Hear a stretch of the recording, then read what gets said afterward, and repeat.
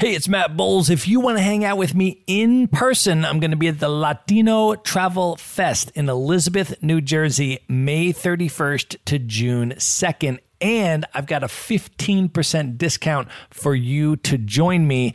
Just go to themaverickshow.com/Latino. That's Latino. There you're going to see your 15% discounted ticket.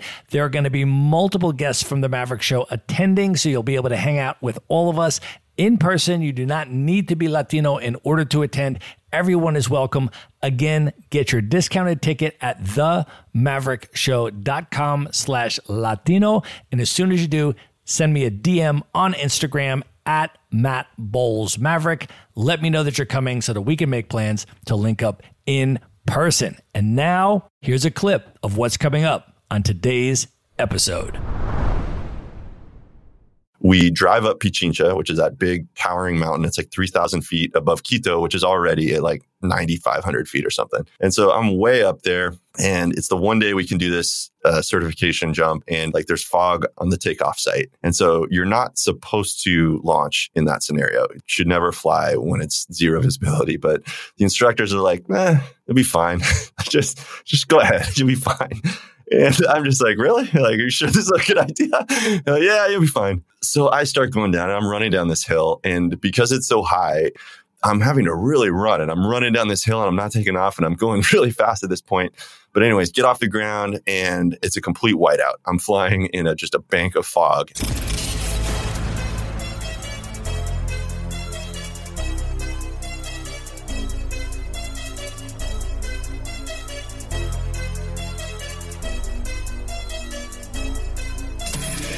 This is the Maverick Show, where you'll meet today's most interesting real estate investors, entrepreneurs, and world travelers, and learn the strategies and tactics they use to succeed. And now, here's your host, Matt Bowles. Hey everybody, it's Matt Bowles. Welcome to the Maverick Show. My guest today is Sean Tierney. He's back on the show. If you missed the first episode with Sean, it was episode number 21. You're definitely going to want to check that one out. But we have a whole bunch of new and amazing stuff to talk about today. If you did not meet Sean yet, he first of all has over 10 years of entrepreneurial experience. He is currently the director of sales at Pagely, a managed WordPress hosting provider that serves clients such as Disney, Warner Brothers, Comcast, and many others that you would surely know. He does it all while working remotely from some of the most epic locations around the world. In Sean's first year of being a digital nomad, he increased Pagely's annual revenue by 70% year over year. And he did it all while traveling the world on the Remote Year program and living in 18 different countries on 4 continents that year. In the last 3 years combined, Sean's sales expertise has helped Pagely grow from an 8-employee company to a 38-employee company. And he has subsequently gotten international media attention and speaking engagements around the world for the sales systems and processes he has built at Pagely. Now, Sean is also the founder of charity Makeover. He is the host of the Nomad podcast, and he is the founder of Nomad Prep Academy, an online training course to help more people transition into the nomadic lifestyle. Sean, welcome back to the show, my man. Dude, I just want to quit right now. That's like the most amazing intro. I just feel like I can drop the mic and just be like, accept the Grammy Award and go home and just be done. Well, now you and I just set the scene here. We are actually not in the same city today. The last time that we hung out, we were in Lisbon, Portugal, where you interviewed me for your podcast, Nomad Podcast. And when we were there, we opened a beautiful bottle of Portuguese red wine from the Douro Valley. And it was a really, really amazing experience. And I understand that even though we're in different cities today, I'm actually in Lagos, Nigeria, in West Africa. I understand that you, still being in Lisbon, have carried on the tradition and that you are literally opening a bottle of Douro Valley wine as we speak.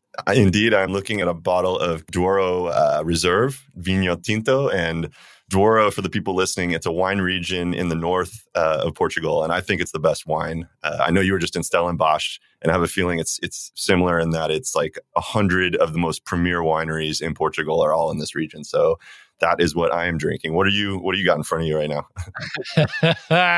Man, I have a South African red blend that I've been drinking here in Nigeria. South Africa is really the preeminent wine region on the continent of Africa. And so I was just in Cape Town. I was out in Stellenbosch and doing a bunch of wine tasting out there. So really, whenever I'm in Africa, I try to get the South African reds because that's really the preeminent stuff on the continent. So cheers to you, my man. Cheers, brother. All right. So I should also mention that as you logged on here and we put our names into the registration to record this podcast virtually, I looked at your name and instead of Sean Tierney, it says Sean Diddy Combs. So that's who I was speaking to at the moment, according to my computer. So I appreciate the hip hop references, my man. Anybody that heard the last episode heard you drop your top 5 hip hop artists of all time as the final lightning round question. That's where we left off. So I guess that's where we'll begin again today. So we're back on track and continuing right where we left, which I love that. So let's open up with, I want to go through a whole bunch of stuff. I mean, you and I have known each other now for over a year. We've spent time in a number of different countries, and there's just so much stuff that I keep learning about you. You know, each time we spend time together, I'm like, man, we gotta talk about that on another episode of the podcast. So I'm super excited to reintroduce a whole bunch of stuff about you on this episode. And let's maybe start a little bit back. I want to kind of go through your entrepreneurial background. And just to start way back, I mean, last time we talked a lot about the sales stuff that you've done at Pagely, but prior to coming to Pagely, I know that you were an entrepreneur and that you had those tendencies from a very early age. So can you kind of talk about where you grew up and how those tendencies came to fruition? Yeah, for sure. So I grew up in Phoenix, Arizona, and I think the first entrepreneurial thing I ever did, I was in 8th grade. And I just got this harebrained idea that I was going to produce VHS, because VHS was the tape back then, but I was going to make VHS tapes of the school plays and sell those to parents. And so what I did was I took my parents' fax machine, and you'll probably remember, this dates us, but that thermal paper, that really crappy paper, I printed up a bunch of these flyers on their fax machine and then inserted them in the pamphlets of the folks at the school play. And I just kind of, rogue went in and flyered the whole place and said $10 for a copy of your son or daughter performing.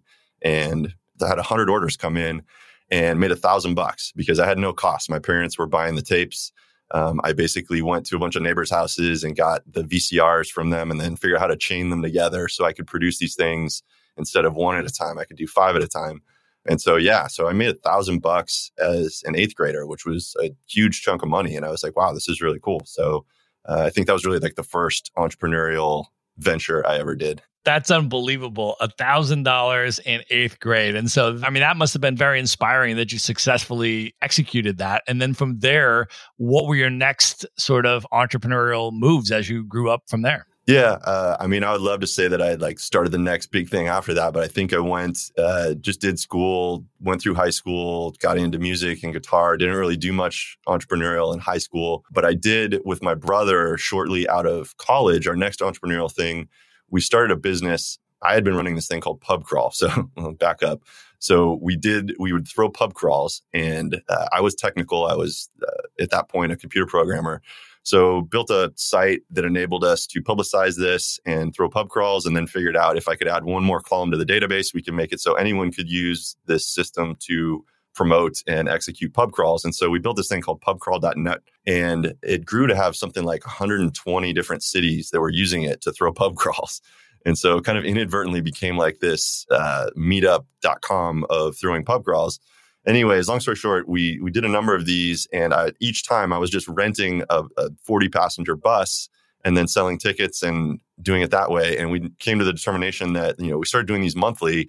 It was better if we just bought a bus, and it would ultimately be cheaper. And then during the week, we could, rent it out for like bachelorette parties and stuff. So we ended up buying a city bus, gutting it, putting in like pseudo marble floors and leather seats and plush curtains. We did like networked Xboxes, and we hacked the Xboxes. So they had like every game on it. And we made this like ridiculously cool thing. I think I've still got some photos. Maybe you can link them in the show notes, but we built this insanely cool thing and learned a lot about it. Like the transmission dropped in the week that we got it. So we ended up, having a lot of money that we had to spend there. And then Xboxes got stolen on the second ride. So there was a lot of lessons. Like it was very glamorous from the outset. And we learned that like, driving drunk people around at all hours of the night is actually like really annoying. So, but yeah, that was the next entrepreneurial venture. That's a significant lesson, though, driving drunk people around at all hours of the night. And so you were in Phoenix at the time. And then I know that you got involved with the Lean Startup group in Phoenix, and that you're involved in that as you were going through some of your other entrepreneurial experiences. Can you talk a little bit about what that is, the Lean Startup concept, and what you were doing there, and then some of your other entrepreneurial endeavors that came out later? Yeah, absolutely. So about that time, I was starting my first products company. This is called Jumpbox. And the Lean Startup Circle, for the people listening, this is a global thing. A guy named Eric Ries came out with a book called Lean Startup. It's not actually the first. I got to give homage to the original founder. Like Steve Blank is the godfather of all this stuff. So go read his stuff. He's the one who really is the person behind this. But Eric Ries is almost like the apprentice who got famous, and he's the protege that got famous, and the master didn't get the credit that he deserves. So Steve Blank is the guy. But anyways, Lean Startup Circle is this global network of these meetups, and it's all around this methodology for doing startups. And so I became a practitioner of this and started the first group in Phoenix, the Lean Startup Circle for Phoenix. And what this was basically like a support group for people that were trying to actuate these ideas in pursuit of their own startup. And so I ran that for 3 years while I was building Jumpbox, and we helped a number of entrepreneurs who were going through similar challenges apply these concepts. Awesome. And then from there, can you talk a little bit about Jumpbox and what that was and how you built that company? Mm-hmm. Yeah. So Jumpbox, the way that emerged, I had been, at the time, I was a consultant. So I was doing freelance work. I was building commerce applications. Somehow I had this career where I was a computer programmer of 8 years, and I don't know how I did it. Like I'm the worst programmer in the world. And yet somehow I made that my living for 8 years. I had no formal CS training. I just kind of learned it and went down this interesting rabbit hole of getting into that position. But anyways, I was a freelance consultant. Through a number of lunch conversations, I was sharing office space with another guy who was a freelance consultant, and he was a way better programmer than I was. And so over those lunch conversations, we came up with this idea. We tried something called Grid 7. It was a co-op concept where we would help, we'd have other like experts all come together on the weekend. And the idea was that we would build these passive recurring revenue projects on the weekend, and it would allow us to all quit our day jobs. And eventually this would be the thing. That failed. But during the course of that endeavor, one idea that was just too big for that format that we had was this concept called Jumpbox. And we ended up building what became a whole space called virtual appliances. So we came up with like a radically different approach to distributing software. If you think about how software is distributed, it's an installer that people, install the application on their computer and set it up that way. Well, we figured out a way using virtualization that you don't even need to do that. You can ship a mini virtual computer with everything already set up on it, and it runs in the context of your computer. And so people's eyes may be glazing over right now what this is, but essentially this became a tool for server admins. We got like every major Ivy League school, every branch of the US military was using it. We had customers in 40 countries around the world using it. It became a big deal, and we really created a whole space in computing. We ended up not winning that space, but we were the first people really doing it. And you raised a significant amount of money for it as well, I understand. Can you talk a little bit about how that evolved, and then ultimately what happened? Why did you transition out of that? Yeah, so we raised, I don't know, significant by whose standards. Like we raised $750,000. I just raised from friends and family initially, and then got into the angel network. We found a vein of hockey players that ended up investing, and I had initially taken out a home equity line on my house to fund the company at the beginning, and then just started raising money, and eventually we had revenue as well. So we got to an interesting cul-de-sac where we were meeting. I went out, I basically drove my truck up to San Francisco, couch surfed for a month, ended up like having no connections when I got there. And by the end of the month, I had met with 14 venture capitalists. And so it was like an eye opener into really how connected that city is. If you just go and network and go to all the events and kind of share your vision and get out there, you can really, in pretty short order, embed yourself in that community and get to, like, there's a ton of money in that area and they're just looking for good ideas. So we had some luck there. I had a verbal go ahead with Sequoia, but it fell during a really crappy timing during 2008, September, when the Lehman Brothers, like just the whole financial crisis happened. And so we had the go ahead from them. We didn't have a term sheet, but we had the verbal go ahead to work with them. And they're like a top tier, arguably Sequoia is one of the top tier investors. So we had the go ahead. Unfortunately, timing was really bad. So the door slammed shut on the capital markets. We had to basically get profitable. At that time, we had a $50,000 a month run rate and like 11 employees. And so it was painful. We had to lay some people off. Fortunately, though, revenue was increasing at that point. And so we did turn the corner on the runway that we had left. I think we had like 3 months of cash in the bank at that point, given that run rate. Anyways, we managed to extend it, turn the corner. It never broke out. It became what they call a zombie company, in that, people fund a startup because they think it's the next unicorn and they're going to make a crap ton of money on it. We built what was more accurately a lifestyle business that was in a very interesting space. And albeit we did some really cool stuff, but it was a lifestyle business ultimately. And so we eventually made the decision to shut it down. We had a lot of code debt. And we had obviously the convertible notes and the investor debt. We basically ended up just giving them back the money we had in the bank and winding it down. And I know you also got into the real estate space for a little bit, which I was really interested to hear about. We got a lot of real estate people that listen to the show. Can you talk a little bit about how that came about and what you were doing with real estate for a little bit? Yeah, I mean, that 2008 period, I was living in Phoenix at the time. I had a house in Phoenix, and Phoenix was, I believe, the second city that was hit the worst by the real estate crisis. And I know you're intimately familiar because that's when you were starting your real estate firm at that time as well. So you know about it. I had a house. I had taken out the home equity line to start the company. I wasn't paying myself. I was paying my employees. And so it was a particularly difficult time. And the house was well underwater, given that I took out a second mortgage to do the company. So I was looking at just walking away and, leaving the keys and going through the foreclosure process at that point. And a friend of mine heard about that. He said, no, you really should short sell it. And here's why. Long story short, I ended up short selling the house successfully with the help of a friend of a friend. And he was so good at navigating the process. And this was like such an eye opener to me. I didn't realize that this whole concept of a short sale existed and that you could purge the debt and all that. And so it was amazing. And I said, look, a lot of people are going through this right now. You're really good at navigating it. Why don't we team up and we'll take your knowledge of the short sale process, my knowledge of lead gen and technology, and we can do a startup around basically helping other people, introducing them to this option and assisting with their short sale. And we ended up building that. We did something called Short Salepedia. It was the largest question and answer site. And that's a whole nother story of how we growth hacked that. But we had, for a while, we were number 4 for the term short sale on Google. But anyways, yeah, we ended up building up this massive system, and we made a network of across the US. I think we had 150 total realtors in it. And we would just basically originate leads and get people who had questions and who needed help with short sales. And then we formed relationships with the best CSR designated realtors in each location. And we would pair them up and make the referral and then make referral commission on that arrangement. Awesome. Let me ask you now about this. I know you also got into, and during this time, you're doing things with art, and you're also doing things with music, and some of that overlapped with business, and some of it was just creative and personal and stuff like that. But can you talk a little bit about both the art side for you and the music side for you? And I've noticed on Instagram recently, for example, you're doing some really interesting projects with some of the past things that you've been involved with and stuff like that. So can you share a little bit about that and what that's meant to you? Yeah, for sure. So we have music and art in our family from my dad's side. Like, my aunt is a really skilled watercolor artist.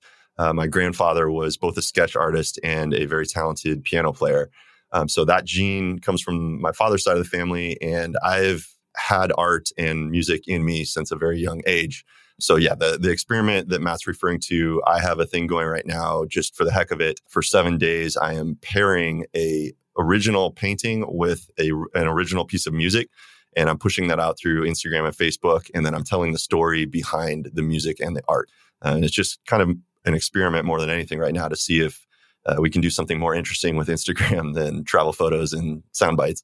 But business-wise, I tried to meld those back in, God, I don't even know what year that was, but I went and I wanted to live by the ocean. And so I went and moved to Newport Beach, and a buddy there talked me into working with him in Laguna Beach, which has a huge artist scene. And so we decided to try and take my knowledge of computers and marketing automation and see if we could help artists sell their works and just really scale, growth hack the sales of original works for artists in Laguna Beach. So we started that company. It was called Artilage. It was a very short-lived project. What we learned, we met with, we screened about 100 artists. We met with 15 of them. We boiled that down to 3. And the goal there was to help them basically figure out how, what could we apply of our knowledge to help them sell their paintings. But what we learned pretty quickly working with artists is they lack, at least the ones we found, and these were the best of the best that we could find. There's a reason they're starving artists. They kind of embrace that role and almost cherish that vision of being a starving artist versus wanting to just go out and crush it. And we found it very hard to get them to actually contribute content and stay on top of it and just be, hustle. So anyways, we pulled the plug on that business about a month after going through this whole screening process. I was still in Newport. I had a lease. And so I was like, what else can I do? I went through this Simon Sinek Start With Why program, which I love. It was really powerful. And that led me to another project that I started that was called Survival School TV. And what that was, this is just a radically different business than the art stuff. So Simon Sinek, you have the Start With Why process. You learn about what your why is, and then basically want to envision what is the most ambitious thing that you could contribute to the world. And I started thinking if my task was to eliminate crime and disaster from the world, if that was what I was charged with, how might I go about trying to attack that? And the thought was, you can't secure all the targets, but you can, what if we could implant essentially sky marshals throughout society? So people, if you could get 0.5% of the population trained up in things like emergency medical and self-defense and weapons knowledge and just all the skills of a Jason Bourne, if you had enough of those people scattered throughout society, that's how you mitigate issues like terrorism and disasters and floods and any tragedy you can think of. If there's enough of those people in society, then it's actually going to be very good. It's going to make the whole society safer. So set out to try and make that, did a pilot with a Krav Maga instructor.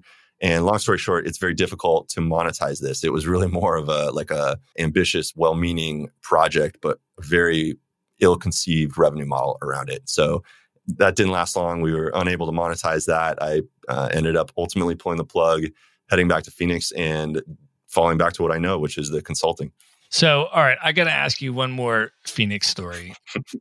I know where you're going with this. Which is the story about the license plate. I'm not even going to say anymore. I'm just going to allow you to tell it and explain the context and tell the story. But this did get you on the news.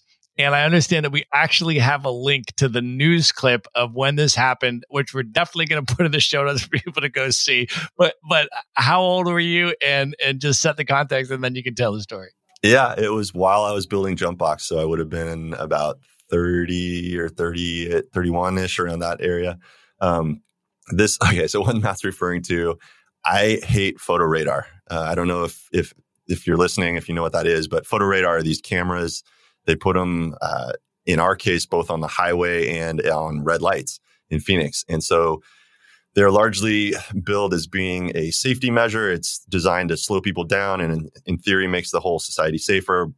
But there was a bunch of studies that were indicating that no, it was actually people were slamming on the brakes at the red light just because they were realizing they might get the ticket, or stopping on the highway, slowing way down because they didn't want to trip the camera, and it was causing more accidents than it was helping. So anyways, I hate photo radar. I looked at it and I started thinking what are the options for defeating photo radar? I went through a number of different things. I know there's sprays and trick plates and various things you can do. But then I got this idea okay, well, how do you actually get the photo radar ticket? I started thinking about the process for how that works.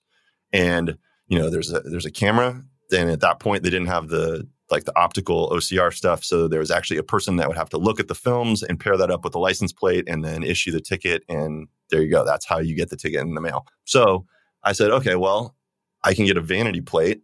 Why don't I get one that has confusingly similar digits and letters? I ordered a vanity plate online for Arizona that was like OD000D or something like that. And I don't even know what the plate was, but I ordered this plate. I got it. It was right before I was going on a vacation when it arrived. So I posted it. I wrote up this blog post called The Vehicular Thomas Crown Affair. And I was promoting this. I'm like, hey, anyone can get this. This is how you do it. And this like F photo radar, like, this will defeat it. I come back from Cabo San Lucas to literally an email inbox full of all this stuff. Like the news crew was at our office. I was on a radio show. Like the newspaper did an article on me. So it was like my 15 minutes of fame for essentially hacking photo radar and telling people how to do it. And it pissed off a lot of people. Like I'll give you the blog post that was kind of the seminal piece I did on it. There was this, like half the comments were just scathing people like, oh, I can't believe you're telling people how to like just slow down, don't whatever. And half the people were like, right on, like F photo radar. So, but yeah, that was my kind of my claim to fame in terms of defeating that creatively. It's one of the most amazing looking license plates I've ever seen because it's like 3 different letters, like O, D, and 0, but they all look basically exactly the same. So you can't tell what the letters are on the license plate. It's unbelievable. But we're going to post the link to the news story that actually interviews you when it happened and shows the plate and all that kind of stuff. So we will put all of that in the show notes. So let me ask you this. I mean, throughout your entrepreneurial experiences, can you talk about what were the lessons that you learned from going through all of these different endeavors and ultimately when you landed at Pagely? I mean, can you just kind of talk about your reflections on that path and, how you decided through all of your experiences that Pagely was the right fit for you? Yeah, for sure. I mean, I don't know. It's hard to boil 10 years of entrepreneurial experiences into like concise statements. But I think overall, if I had to do it, I think adopting a mindset of experimentation, it kind of all boils down to that. And like our mistake with Jumpbox, we built an amazing product, but it took us a year to build it. And then it took us probably another year to figure out how to sell it. And so if I had it to do over again, I would really recommend validating demand and validating the method by which you're going to sell the thing before you build it. Or at the very least, in parallel, while you're building it, you should not wait until it's done to learn those lessons. You should try to parallelize that. But yeah, like overall, if I had to collapse it all down to one bit of advice, it would be that mindset of experimentation. Figure out like everything is an experiment, minute to minute. And if you can get good at that and decide like what is the key thing we're trying to solve for right now? What is our biggest bottleneck? And what does that look like? And so what question are we trying to answer? What data would we need to have in order to answer that question? And then what experiment do we need to run to yield that data? And then you basically back your way into, okay, so this is the experiment and this is what it's going to produce. And then we'll be able to answer that question and then do that, run the experiment, get the data, answer the question, and then rinse and repeat. And it's literally just a series of that. Right. I think one of the things that's really interesting about your story is that with Pagely right now, you're not, you were not one of the founders of the company and you're not the CEO of the company. You're the sales director. And I feel like that's really, really interesting because you have this entire entrepreneurial background. I feel like a lot of people feel that in order to, get the autonomy that I need or to travel or to do my own thing or to have the level of freedom that I want and control that I want, I have to become an entrepreneur and I have to start and found my own company and then I have to run it. And then I think a lot of people get intimidated by that a little bit, with, maybe I'm not an entrepreneur, I'm not a CEO, or I'm not a whatever, and, and so forth. So I'm wondering if you have just reflections that you can share about, from someone that does have entrepreneurial tendencies and has that, experience, but has chosen a role in a place that's not a founder CEO type of role. Can you share thoughts on that? Yeah, absolutely. It's, I think I get the best of both worlds. I mean, I've heard this term intrapreneur that's thrown around now, and realistically, that's kind of how I operate at Pagely. I don't have any oversight. I mean, I answer to the CEO, but he basically says, keep doing what you're doing. So I run experiments. I figure out what works, what doesn't work. and then I support our sales team. And so I feel like I get to act much like an entrepreneur does, only in a safer environment, in that I get a steady paycheck and I do have performance incentives. I get commission based on how well we're doing. But overall, I have a team behind me. I don't have to worry about the overhead, the HR issues, the crap that you go through in running a company that's just not fun. I get to really do what I'm best at, which is figuring out the sales and marketing stuff. So it's absolutely an option. Like, I think that's a really good insight, that you don't throw the baby out with the bathwater. Don't think that like you have to be an entrepreneur and take all that risk on yourself. And it's a binary option. It's not. There are other ways to have the freedom and to work for a remote friendly company in an entrepreneurial capacity and kind of have your cake and eat it too. I think that's a really good insight. Yeah, because you've been able to do a lot of very innovative and ingenuitive stuff at Pagely. Can you talk a little bit about the Leviathan system that you developed at Pagely and what some of the lessons are that you've learned from that? Yeah, definitely. I did 2 years as a marketing automation consultant. So I got to know a system called Infusionsoft really well. I'm not actually a fan of that product. I've since become a fan of this other thing called ActiveCampaign. But long story short, I've learned quite a bit about marketing automation. I was able to apply a lot of my experience as a programmer to do it in a little bit more elegant of a way. And so this turned some heads at this ActiveCampaign company. I built something while on remote year called Leviathan. And I basically imagined, given that at the time I was the only salesperson for the company, I was doing a number of roles. I was writing content for the blog and I was generating the leads and then setting up the phone calls, playing basically an SDR role as well as the account executive role, doing the calls and then babysitting the proposals and yada, yada, yada. It's doing a lot. So this Leviathan system, I identified that the biggest bottleneck to my progress was my inability to babysit deals once I had a productive phone call. In other words, we were losing deals with people. I'd have an amazing phone conversation. It was a right fit. It was truly the best thing for them. And then they would go off and they'd go dark and end up like talking to a second-rate competitor, and they would just go with that person because they were the last person they talked to. So I was like, that can't happen. And yet I don't have the capacity. I'm still too busy generating the leads and doing all the other stuff.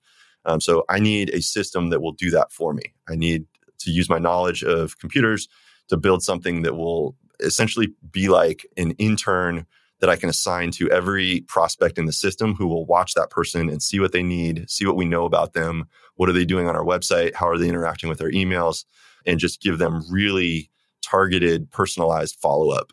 And so that's what I built. I called it Leviathan. Like, every project for Pagely is named after a sea creature for some reason. So Leviathan was a thing. And yeah, it turned some heads. ActiveCampaign ended up getting wind of it, of what I did. I ended up meeting with like their chief data scientist and 10 people from their team. And I think it was pretty actually formative in the recent stuff that they've rolled out. But anyways, this is the whole methodology. It's pretty sophisticated. I'm going to be doing a webinar on it. I actually made a link for you too, by the way. So if you go to pagely.com/maverick, I'm doing a webinar on July 9th that kind of unveils all this stuff so you can see how it works. But yeah, lots of lessons there.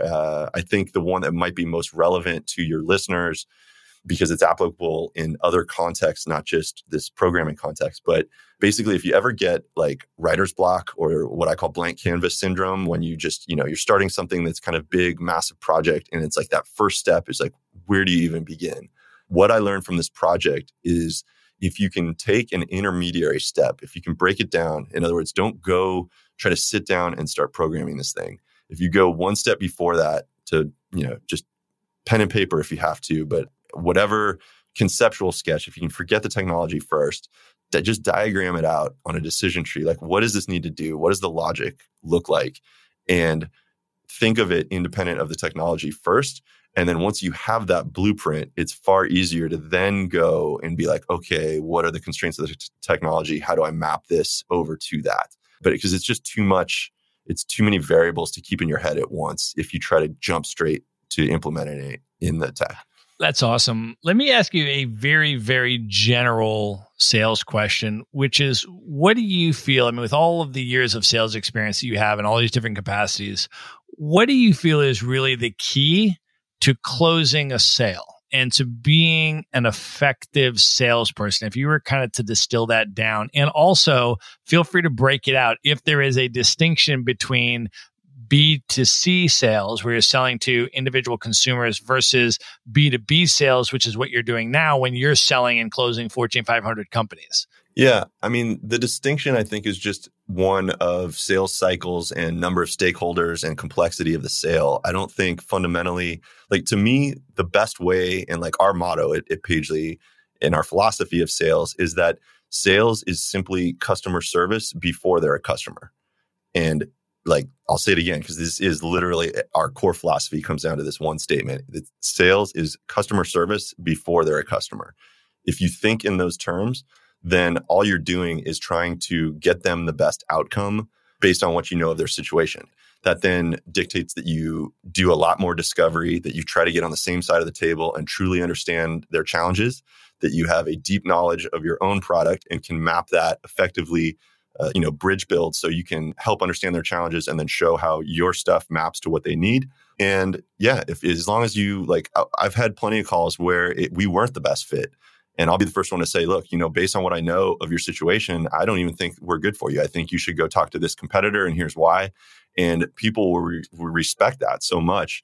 And we've had referrals come from those folks because we treated them so well, and they love the fact that we were very forthcoming and saying, hey, we're not the best fit, go talk to them, but they'll still tell other people about us. So I think that's just, it all comes down to truly try to have fiduciary, the real estate term, but try to have their best interests ahead of your own and get them a good outcome. That's awesome. Now, I know that you have been in traveling the world and traveling to some epic locations. You have been closing some sales from some pretty incredible spots. In the last episode, you told the story about how you closed your largest sale of all time from a Moroccan bowling alley, which made it into the title of the episode, by the way, of course. But I know that you've had some other epic experiences. You were telling me one about, I think you were in Ireland.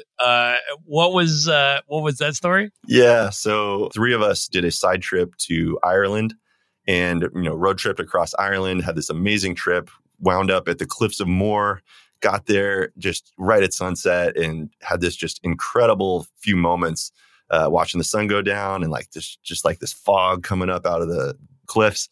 And anyways, my phone goes off because at that point I was doing all the calls for Pagely and people could book appointments unbeknownst to me. And I didn't have a quarantine of like 3 hours that I did after that. So someone had booked a call and it's like, I looked at my phone, it's buzzing. It tells me I have 10 minutes to get back to do this sales call.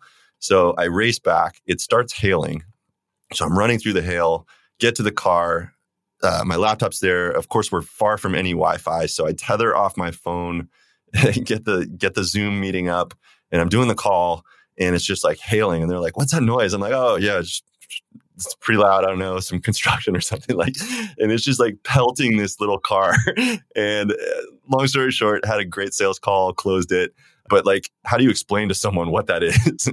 Like, where do you even begin to be like, well, it's this digital nomading thing? It's amazing. I mean, it's amazing. Like when we were on Remote Year, our group, and we were, Remote Year, for people that don't know, is a work travel program for working professionals that are location independent and they can work from anywhere. And so you travel the world together for a year and you live in a different city each month for 12 months. And so you get some really interesting and amazing people on the program, and they're all doing stuff like that, right? I mean, it's like you're walking around on like a street art graffiti tour and people are on, conference calls or trying to close deals on rooftops at midnight and yet stepping out to do this and that. And it's amazing. Like the digital nomad world, whether you're in sales or whatever it is just an amazing, work travel environment that just lends itself to some insane stories. It is definitely the period of life when you find yourself saying, is this real life? Like more than any other time, just the most random things like that happening for sure. For sure. And I know you've had a whole bunch of travel adventures over the years. We talked about on the last episode about you falling off South America's tallest volcano. But I know you also, in spending time in South America, got certified for paragliding. Can you talk a little bit about how that experience went down? Yeah. So this is way back in the day. I lived in Quito, Ecuador for 6 months as a part of an exchange program. And I would walk home from school and see these guys just flying in parachutes, like flying for hours off the main mountain, Mount Pichincha in Quito. And so I was actually like, wow, man, I really want to try that. And so I got into a class, learned how to paraglide, went to the beach, this little town called Crucita, Ecuador, and ended up, that was like my first extended flight, and ended up flying for like 2.5 hours. I was just transfixed, like one of these things where you lose track of time and you're just in the zone. And I'm following seagulls in Crucita, Ecuador. There was a part there called La Cuchara, the spoon. And so the winds would come across the ocean and it hit this point in the mountain where it was like a spoon. It was kind of like just the way it was structured. It was like a big bowl. And so it was like an elevator. You could go where the wind was hitting it and it would reflect the wind up. And so you kind of just like sit on this elevator and go up 1,000 feet and then fly out over the ocean and come down and then go back and go up. And so I'm following the seagulls and just having this incredible experience. And that was Crucita. But my certification jump was like 2 weeks later, went back to Quito, and we drive up Pichincha, which is that big towering mountain. It's like 3,000 feet above Quito, which is already at like 9,500 feet or something. And so I'm way up there, and it's the one day we can do this certification jump. And we get there and it's fogged in. Like there's fog on the takeoff site. And so you're not supposed to launch in that scenario. Like you should never fly when it's zero visibility. But the instructors are like, it'll be fine. just go ahead. You'll be fine. And I'm just like, really? Like, are you sure this is a good idea? Like, yeah, you'll be fine. So I start going down and I'm running down this hill. And because it's so high, it's, flying at sea level is very different. The air is as dense as it can ever be at sea level, right? Because you're at sea level. Up that high, we're at like 13,000 feet. I'm having to really run, and I'm running down this hill and I'm not taking off, and I'm going really fast at this point. But anyways, get off the ground and it's a complete whiteout. I'm flying in just a bank of fog. I can't see anything. I'm flying for 30 seconds in just a pure whiteout. Pop out over the city of Quito, Ecuador, which is this sprawling city. And it was just surreal. It was one of those moments, again, where you're just looking at like, is this real life? Like, what am I doing? And the guys on the radio like, izquierda, derecha, derecha. Like, how did I get here? So I land. And then what was crazy, I didn't even tell you this before, but what's crazy is I land, and the guys from this company, Pro Design, which was a paragliding company, they were there. And like, you've got like Red Bull, paragliders, these guys doing these wingovers and beeline stalls and crazy maneuvers coming in after me. They're all landing. And one guy who was a local, he's coming in, he's the last one. And you see this guy is way overshooting the LZ, the landing zone.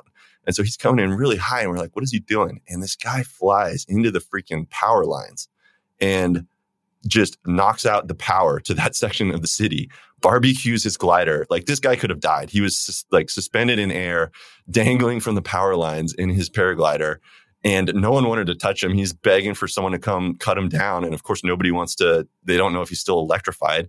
And the dude lives because he was suspended, so he didn't arc the circuit to the ground. So I want to take just 1 minute out to let you know that in addition to hosting the Maverick Show, I am also the co-founder of Maverick Investor Group, a real estate brokerage that helps you buy turnkey rental properties in the best U.S. real estate markets from anywhere. So these are single-family homes, sometimes 2 to 4 unit properties, and they're either brand new or fully renovated, and they already have tenants and local property management in place. So you get all the benefits of owning the deeded real estate, the physical house, the hard asset, without the headaches of being the landlord or the rehabber or needing to live near the property. So I want to offer you a free consultation if that sounds interesting to you. To learn more about it, you can just go to themaverickshow.com/consult. And now back to the episode. It was actually fine, but what a freaking crazy 30 minutes, right? It was just like, what just happened? That is unbelievable. And yet you continued paragliding after that. I did for a while. Ultimately, this is a sad story. My instructor in Phoenix died doing it. He died in a flight accident with a student. The student lived. He did not. And I stopped the sport after that. It's an amazing sport. I hope to do it again someday, maybe, but like that rattled me. And so, yeah, I ended up kite surfing became the thing. It's a far safer sport. So that's what I do now. Yeah. Wow. Well, and we talked about the kite surfing thing on our last episode when you and I were in Brazil, and we spent a few weeks there, and you brought all your kite surfing gear, and we talked a little bit about that in the last episode. Now, the other thing that we talked about in the last episode was when we got you in Brazil in front of an audience with a guitar to be able to sing a song in Portuguese that you had memorized and prepared. But the thing was that on that last show, we did not have a guitar. So I was like, can you sing a minute of this song a cappella? And you're like, well, the main point is kind of the guitar piece. And so for this episode, I had you in advance schedule this at a moment where you could actually have a guitar with you. And I think that the song that I want to ask you to play is the one that you played on the Nomad cruise. You and I were just on the Nomad cruise a few months back, which went from the Canary Islands up to Lisbon, Portugal. And on the Nomad cruise, they have a talent show.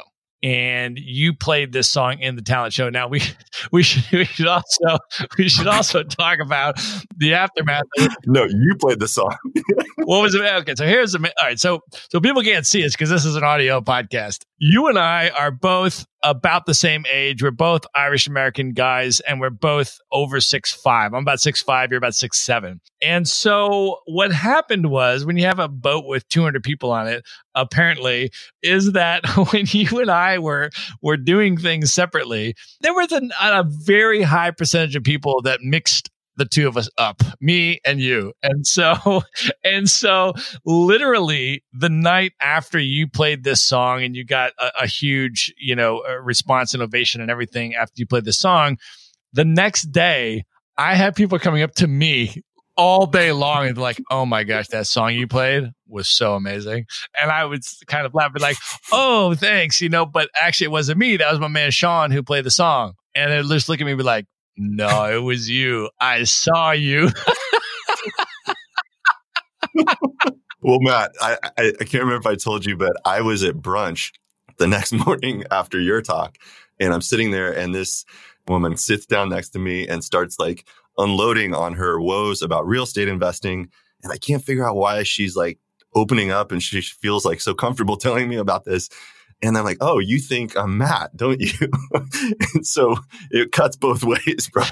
Well, and so much so that you were getting all the feedback on my talks and I was getting feedbacks on your talks and the things that you did. The most amazing example of that was I literally, after the Nomad Cruise, when we were in Lisbon, I facilitated a panel discussion for Nomads Giving Back, which is our mutual friend Tarek, who people know from the Maverick show as well. He was a guest. So Tarek put together this amazing panel, and he asked me to facilitate it, which I did. So I'm up there in front of the audience for an hour facilitating this panel.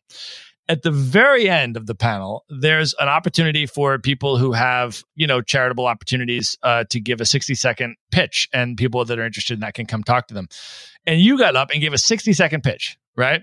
Literally after that panel, somebody comes up to me. I'd been facilitating for an hour. They come up to me and they're like, yo, that 60-second pitch you gave, how can I get involved with that? It was one of the most amazing things I'd ever seen. I was like, this is unbelievable. Yeah, I was just gonna say, I feel like we've got to use this somehow. Like I think of that movie, The Prestige, where like the two twin brothers like have the magic show that they can pull off, and like it seems like they're disappearing or whatever. I feel like we got to figure out a way to monetize this. Yeah, I mean, after a while, I just gave up, and people were like, "Oh, that song you sang was so amazing." I was like, "Oh, thanks very much. That really means a lot to me. I appreciate that." And I was just like, I was just not even gonna correct them. I just accept the accolades. And then I pass it on to you. I'd be like, Sean, today 4 people came up to me and appreciated the song that I played. But anyways, now that we've built that entire thing up, the song actually was legitimately and authentically amazing. And I was wondering if you could play that song for us, including with the guitar. And maybe before you do that, just share a little bit about the context for it, what the song means to you, how it came about. And then if you could play it for us, that'd be awesome. Yeah, for sure. So the song was actually the very first song I ever wrote. It's called Blind. It was written, I was river rafting the Grand Canyon with my brother and my dad. And I just met this amazing girl in Phoenix, but I was on my way that summer to go to college in Texas. And so it has a lot of different stuff wrapped up in one. It was kind of like this theme of rebellion and like how we're in this gauntlet of education that just leads us to the next schooling, to the next job, to the, what after that.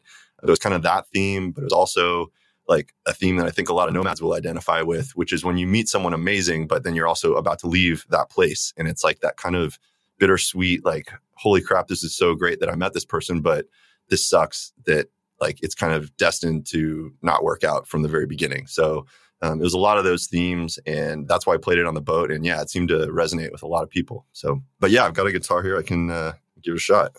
All right. Yeah. So the name of the song is Blind.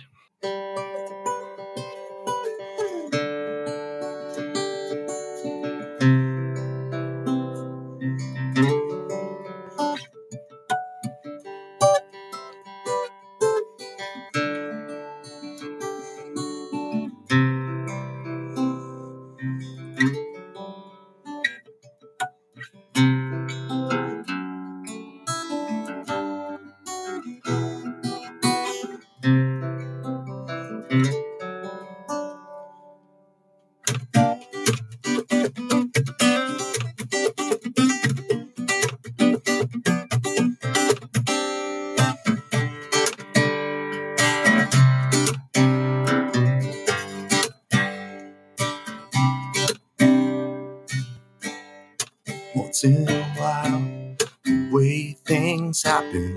Once in a while, things just work out. Once in a while, between two people.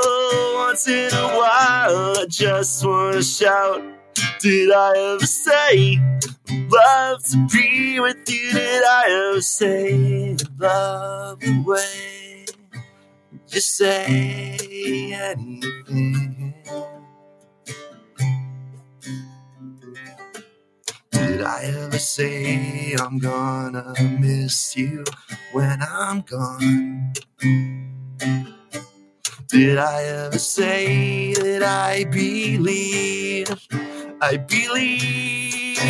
that we are blind, it seems to me. No one sees things in my own way, and we are blind and choose to be. All the rest just look away.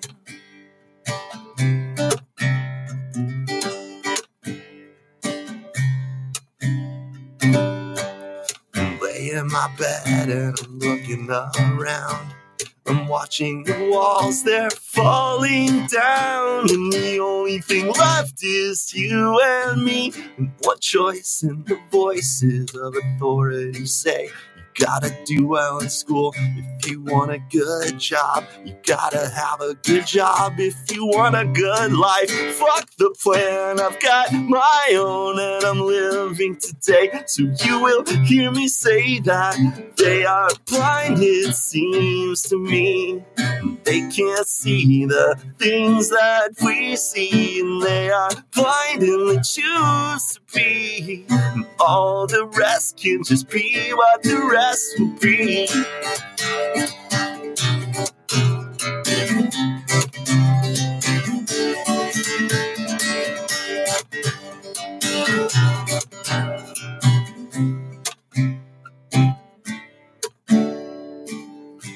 So where can we go from here?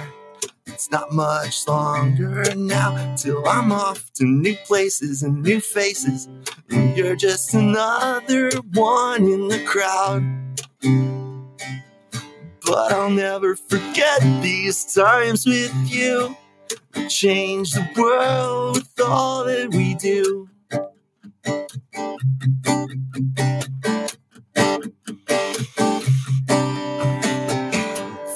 Keep one story, one thread, one line. Listen up as I say it one time. Life is a river, we're all living a boat. It's not enough to hold on, just sit there and float. Because sometimes in life, you gotta battle upstream, deal with holes in your boat, broken oars, broken dreams. And I don't always know how to steer, and I can't always see, and I don't always hear. But we take what we get, and we give what we got. got one try, one life, our shot.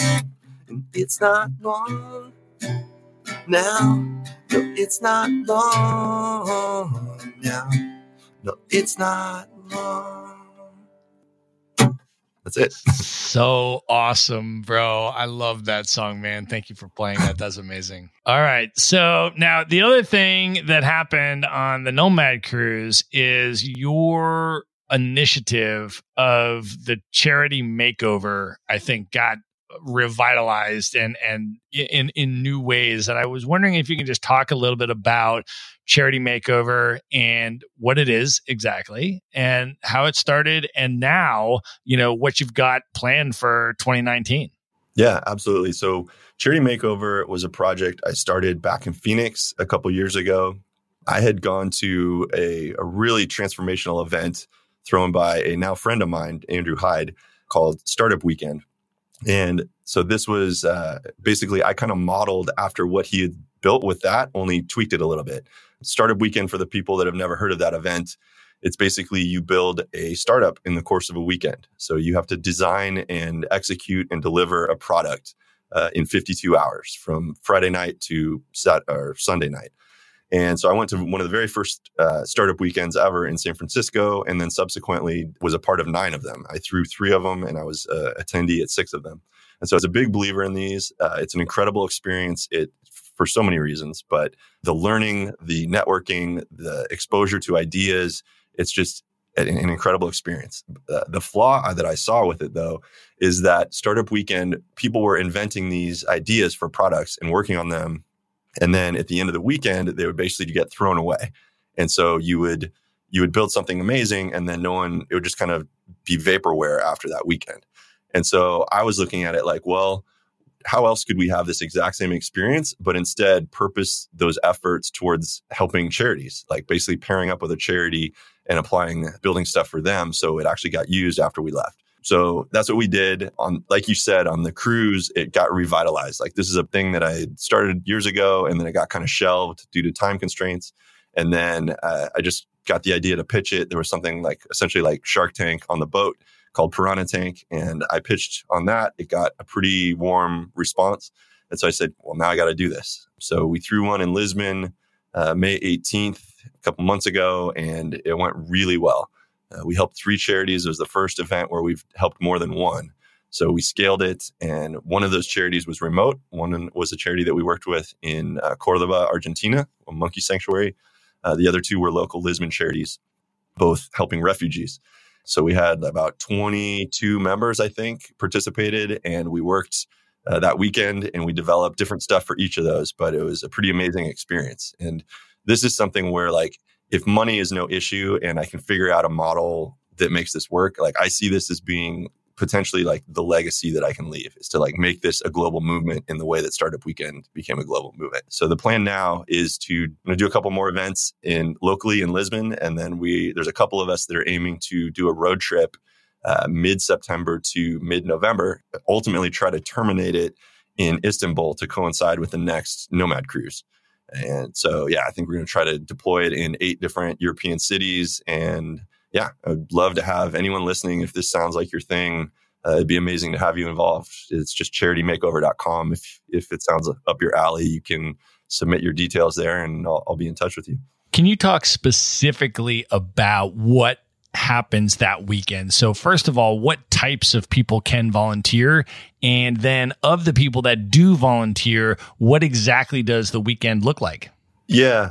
So we can take pretty much everyone, depending on what your skills are. Developers obviously are very in high demand, but designers, copywriters, anyone who has experience with PR or grant writing or working with nonprofits specifically, you name it. And even if none of those match what you do, translators, anything, we can use pretty much everyone we can get. But the idea is to really just find local charities that are poised to do great things, but lack the in-house expertise in things like marketing. And they're focused on whatever their cause is and solving that, but they don't know how to promote it and how to fundraise and how to basically manage a nonprofit. And so we parachute in and in very short order build the most high leverage digital assets we can for those folks.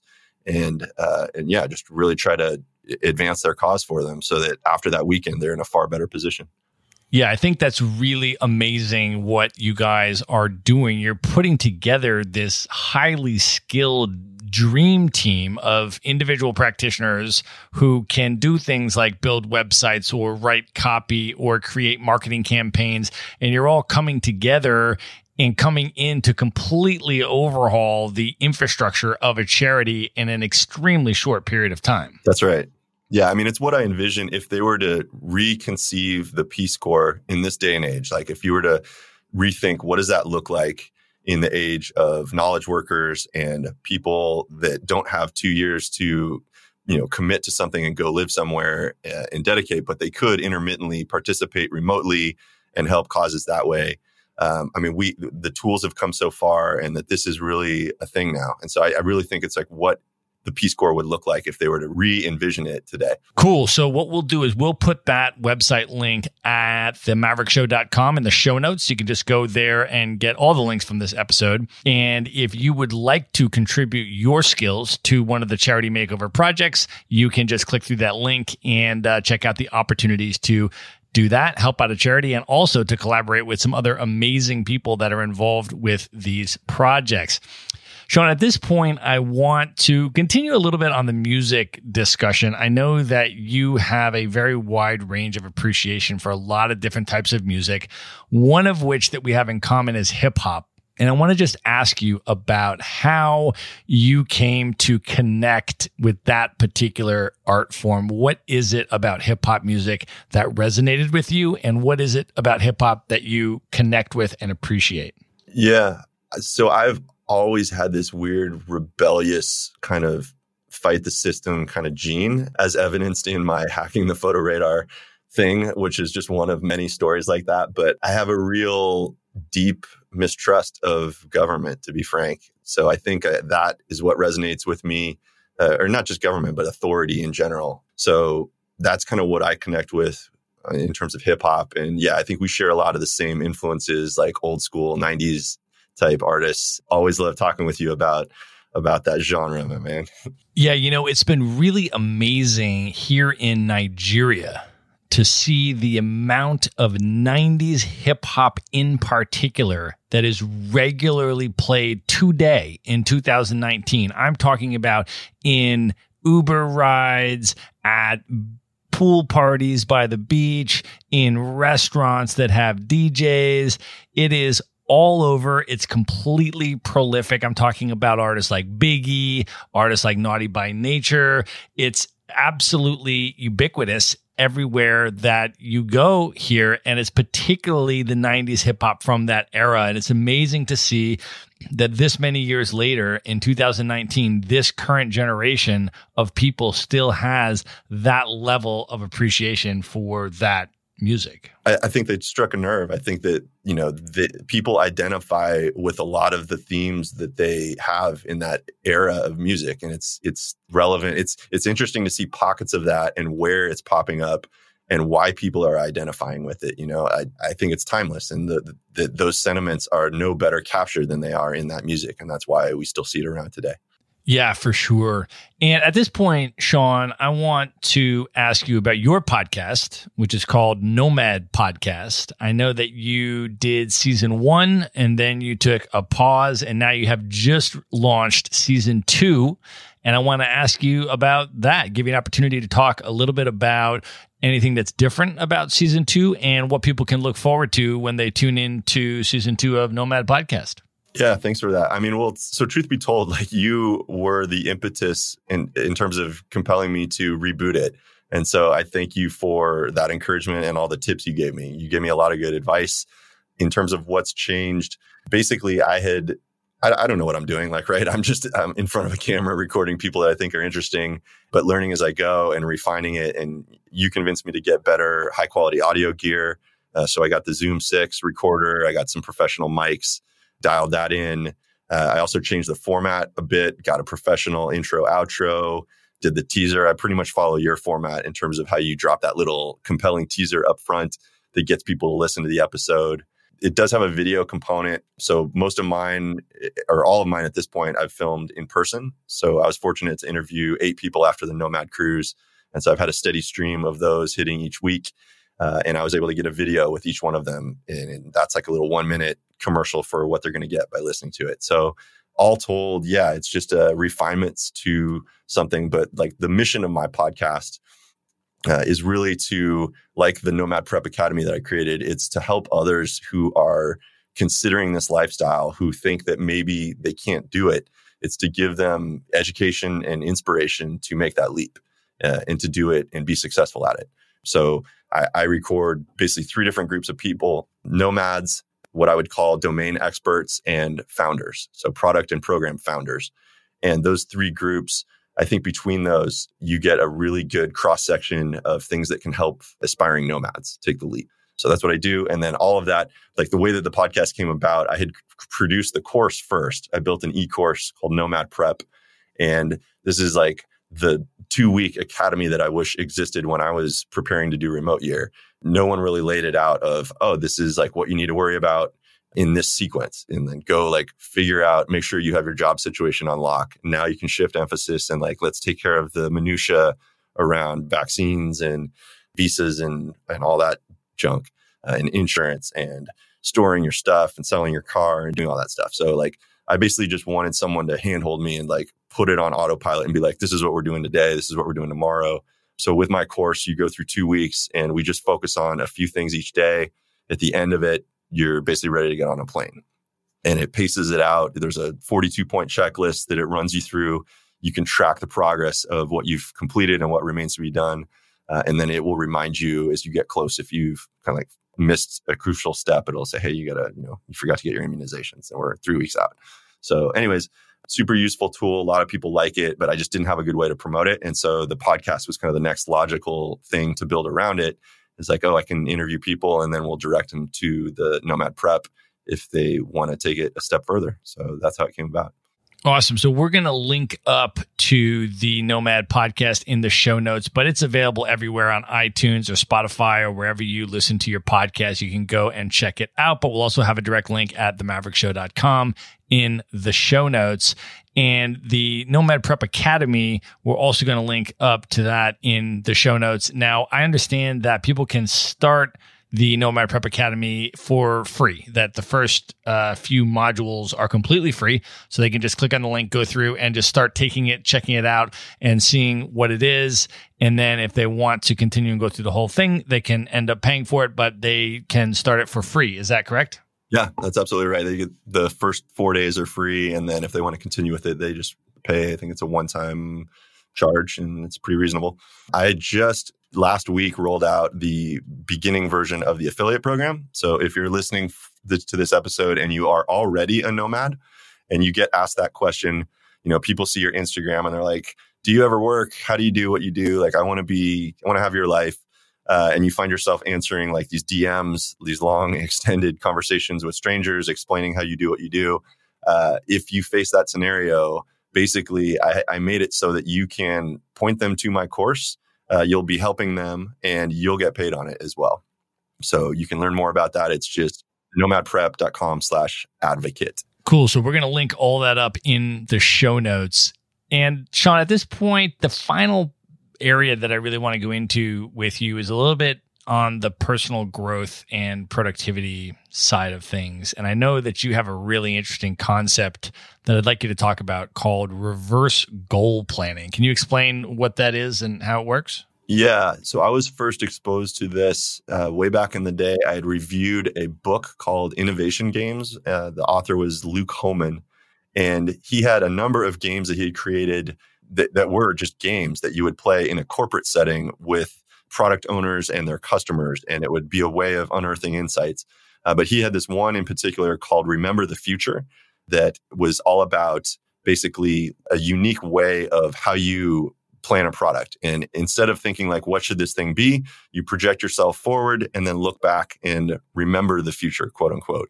And it's just a different way of thinking about it. What's interesting is I've seen something recently, like Amazon does this in a very specific way. And the Amazon approach to product development is they will write a press release that they want to run 6 months from now. And it forces their people to think, okay, what do we want to be celebrating and saying, and how are we talking about the product and what has happened up to that point? And it's just the same concept of project yourself forward and look back, and what must have occurred by that point in order to be able to publish this press release. And it forces you to think differently and really get clarity on some of the product development decisions that led up to that point. Cool. And then you have another concept that you shared with me called punching past the board. Can you share what that means to you? Yeah. So punching past the board, I way back in the day took Taekwondo, and I had this insane like level 5 black belt instructor. This guy, I watched him break river rock with his hand. But breaking a board, if you try to hit the board and you aim for the board, you're going to break your hand. You have to aim at a spot that's past the board. And the analogy there, when applied, I think in business, is that, if you're trying to accomplish a certain goal, case in point being like with our charity makeover thing, if we're trying to this weekend knock out this very small fundraising project idea, it is helpful to punch past the board, so to speak, in terms of getting them to see the larger picture. And so I will go through this exercise where we're doing visualization. We're thinking about like, who are the refugees that we're helping? Imagine, being ripped from your homeland and coming in, as a Syrian refugee in Lisbon, not having a source of income, not knowing the local language, like really embed and put yourself in that position and feel what that's like. And then that is the person that we're serving here. So then that is the ultimate goal. And then that becomes like, okay, so it's not a fundraising campaign. It's like that person that we're helping. And once you can identify with that and internalize those emotions and what that must feel like to be that person, it just like energizes you. So I think that's a good example, but you can apply that in a lot of ways. The point is, don't think about the end goal of what you're producing at that point. Think about the bigger picture beyond that, because that's what fuels you to get through whatever the immediate challenge is. I love that. Can you now talk a little bit about your personal productivity habits, routines, practices? How do you structure your day? Do you have morning routines? How are you able to create the amount of output that you do for work and all the other things that you're involved with? Yeah, I didn't used to. I've developed a pretty elaborate morning routine that I've been doing for the last couple months. So what that looks like, basically one of the podcast interviewees that I interviewed, Danielle Thompson, convinced me to do this, and I've been doing it. And it's a great practice, but a gratitude journal is the very first thing. So when I'm just waking up in the morning and I'm still, out of it and sleepy and whatnot, I have a little book by my nightstand. I pick that up and I just write 3 things that I'm thankful for. And then one, like either mantra or like affirmation or a song lyric. It's whatever I'm kind of feeling is like the theme for that day or that week. And I'll write that down. And that's just the very first thing I do. And then I do this thing called Wim Hof breathing method. You can look that up. It's a whole thing, but it's basically a type of breath work that oxygenates, like hyperoxygenates your body. So I'll do that for 30 minutes. And then I do Sam Harris Waking Up. It's a podcast. It's actually an app now, but it's a type of meditation program that he does, similar to Headspace, but I think it's a little better. And then I will do like drink a bunch of water, either go for a run or do TRX. So I alternate. I'll do like minimalist running one day, and then I'll do TRX, which is like a suspension trainer workout in my house the other day. And then that's my morning. That sets me up to be productive that day. And all told, I think that whole thing takes about 2 hours. But what's cool, this is like actually one of the cool things about being on Lisbon hours, is that working Europe hours, like most of my team is on the West Coast in the US. So my day doesn't really start until about 2 p.m. Lisbon time, which is nice because that means I can have like an involved morning routine that I wouldn't otherwise do just from time constraints. Back in the US, if I were to do that, I'd have to be getting up at like 5 a.m. or 6 a.m. and I'm not a morning person. So this allows me to do that. And then I work into the night and it's great. Awesome. All right, Sean, at this point, are you ready for the lightning round? The lightning round. Yes, let's do it. Let's do it. The lightning round. All right. Now, on the last podcast, you got the lightning round question to name your top 5 hip hop MCs of all time, which you did.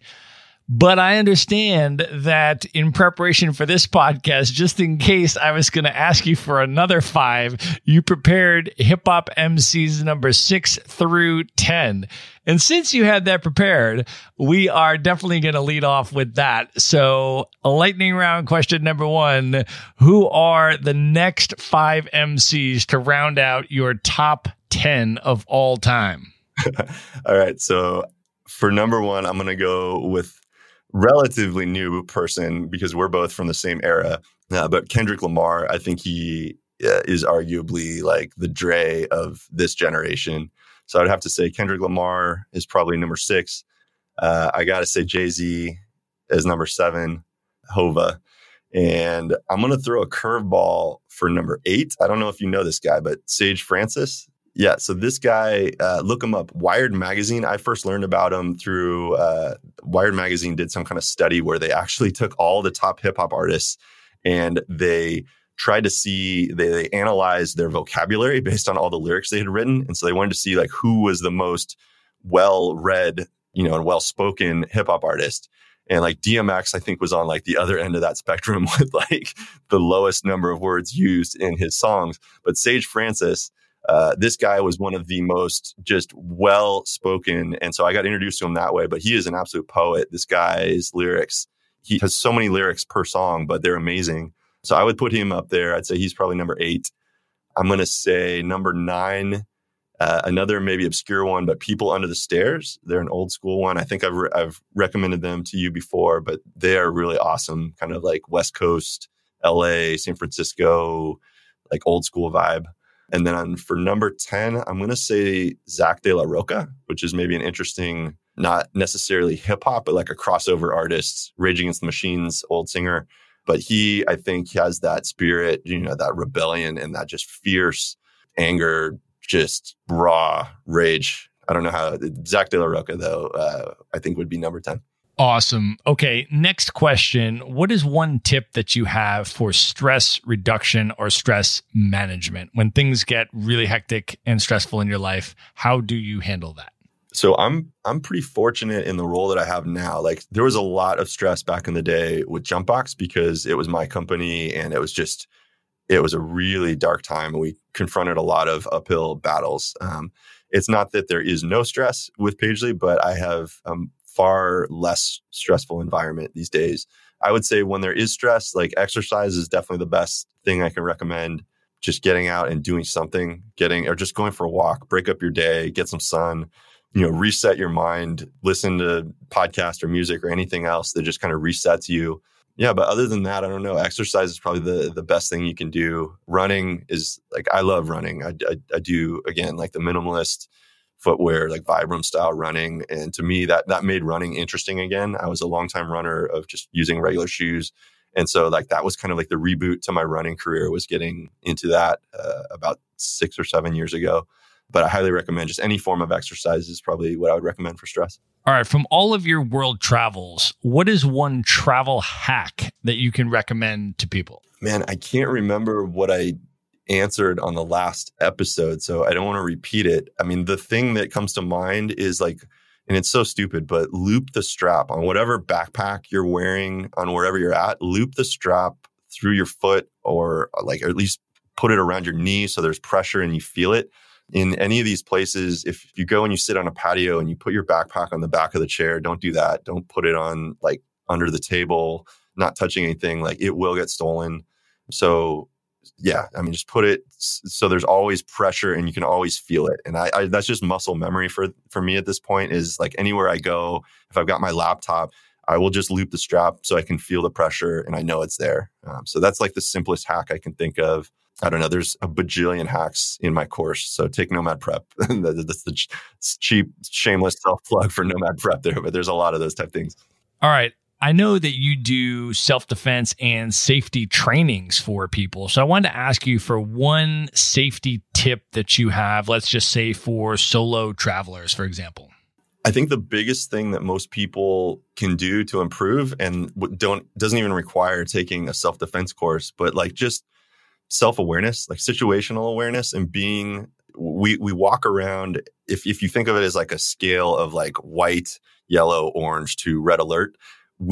Most of us walk around in this white level of awareness where you couldn't even name or like describe the person who's walking behind you or next to you or like what's going on. Like most of the time we're in our phones, we're not paying attention, and we don't know what's going on around us. So the simplest thing you can do is just to operate at a yellow level. Don't be on red alert. Don't try to like go nuts and become paranoid, but just know what's happening around you at any given moment. This is also just really good like awareness and training to be more present in the moment. Is if you just kind of, someone had this tip I thought was so great, that it's like every time you get the urge to look at your phone, let that be a reminder to become present in the current moment. And if you can like make that like the trigger that like anytime you go to like check Instagram or check your email or whatever it is, just let that become the like, oh yeah, become present, like come back to the moment, look around, like what's happening. I think if you do that, that's the simplest thing. And of course there's a whole bunch you can get into in terms of like de-escalation and distance and, you know, combatives and all that stuff. But like that is probably the single best thing and simplest thing anyone can implement to improve their personal safety. I agree with that a lot. I think that is really, really good advice. Okay, last question. If you could have dinner with any one person who's currently living today, could be a celebrity, author, public figure, anybody that you've never met, who would you choose and why? Yeah, Naval Ravikant, 100%. This guy, and it's a name that probably not that many people know, but this guy is modern day. He's a venture capitalist. The dude is just a prophet. Like he is so enlightened and so well read and well spoken, and not at all mercenary, I would say. Like he's made a ton of money and yet you'd never know it. Like he's like the Bob Marley that made $1 billion, you know, like he's just like, his attitude is so cool and he's so sharing with his knowledge. But Naval Ravikant would be my choice for dinner. And just in terms of why, like, what an incredible human being. And like, he has a podcast. I listen to it. I read all of his stuff and he tweets and everything. Like the guy is just like a wealth of knowledge and is such a chill attitude. So I would want to have dinner with him. All right, Sean, I want you to let people know how they can find you and connect with you. How can they follow you on social media? How can they learn more about what you're up to and get involved? Yeah, for sure. I'm just scrolling on Dubs on social media. It's just no G, but scrolling on Dubs on Twitter, Instagram, Facebook, all that stuff. And yeah, I mean, you can go, I'm sure you'll link this in the notes, but like Charity Makeover would love to hear from you. It's just charitymakeover.com. My blog is scrollingondubs.com. And other than that, yeah, you can probably just find me on the internet, Google my name. All right, Sean, as always, so good to have you on the show, my man. Thanks for coming back. Always a blast, Matt. Take care, my man. Good night, everybody.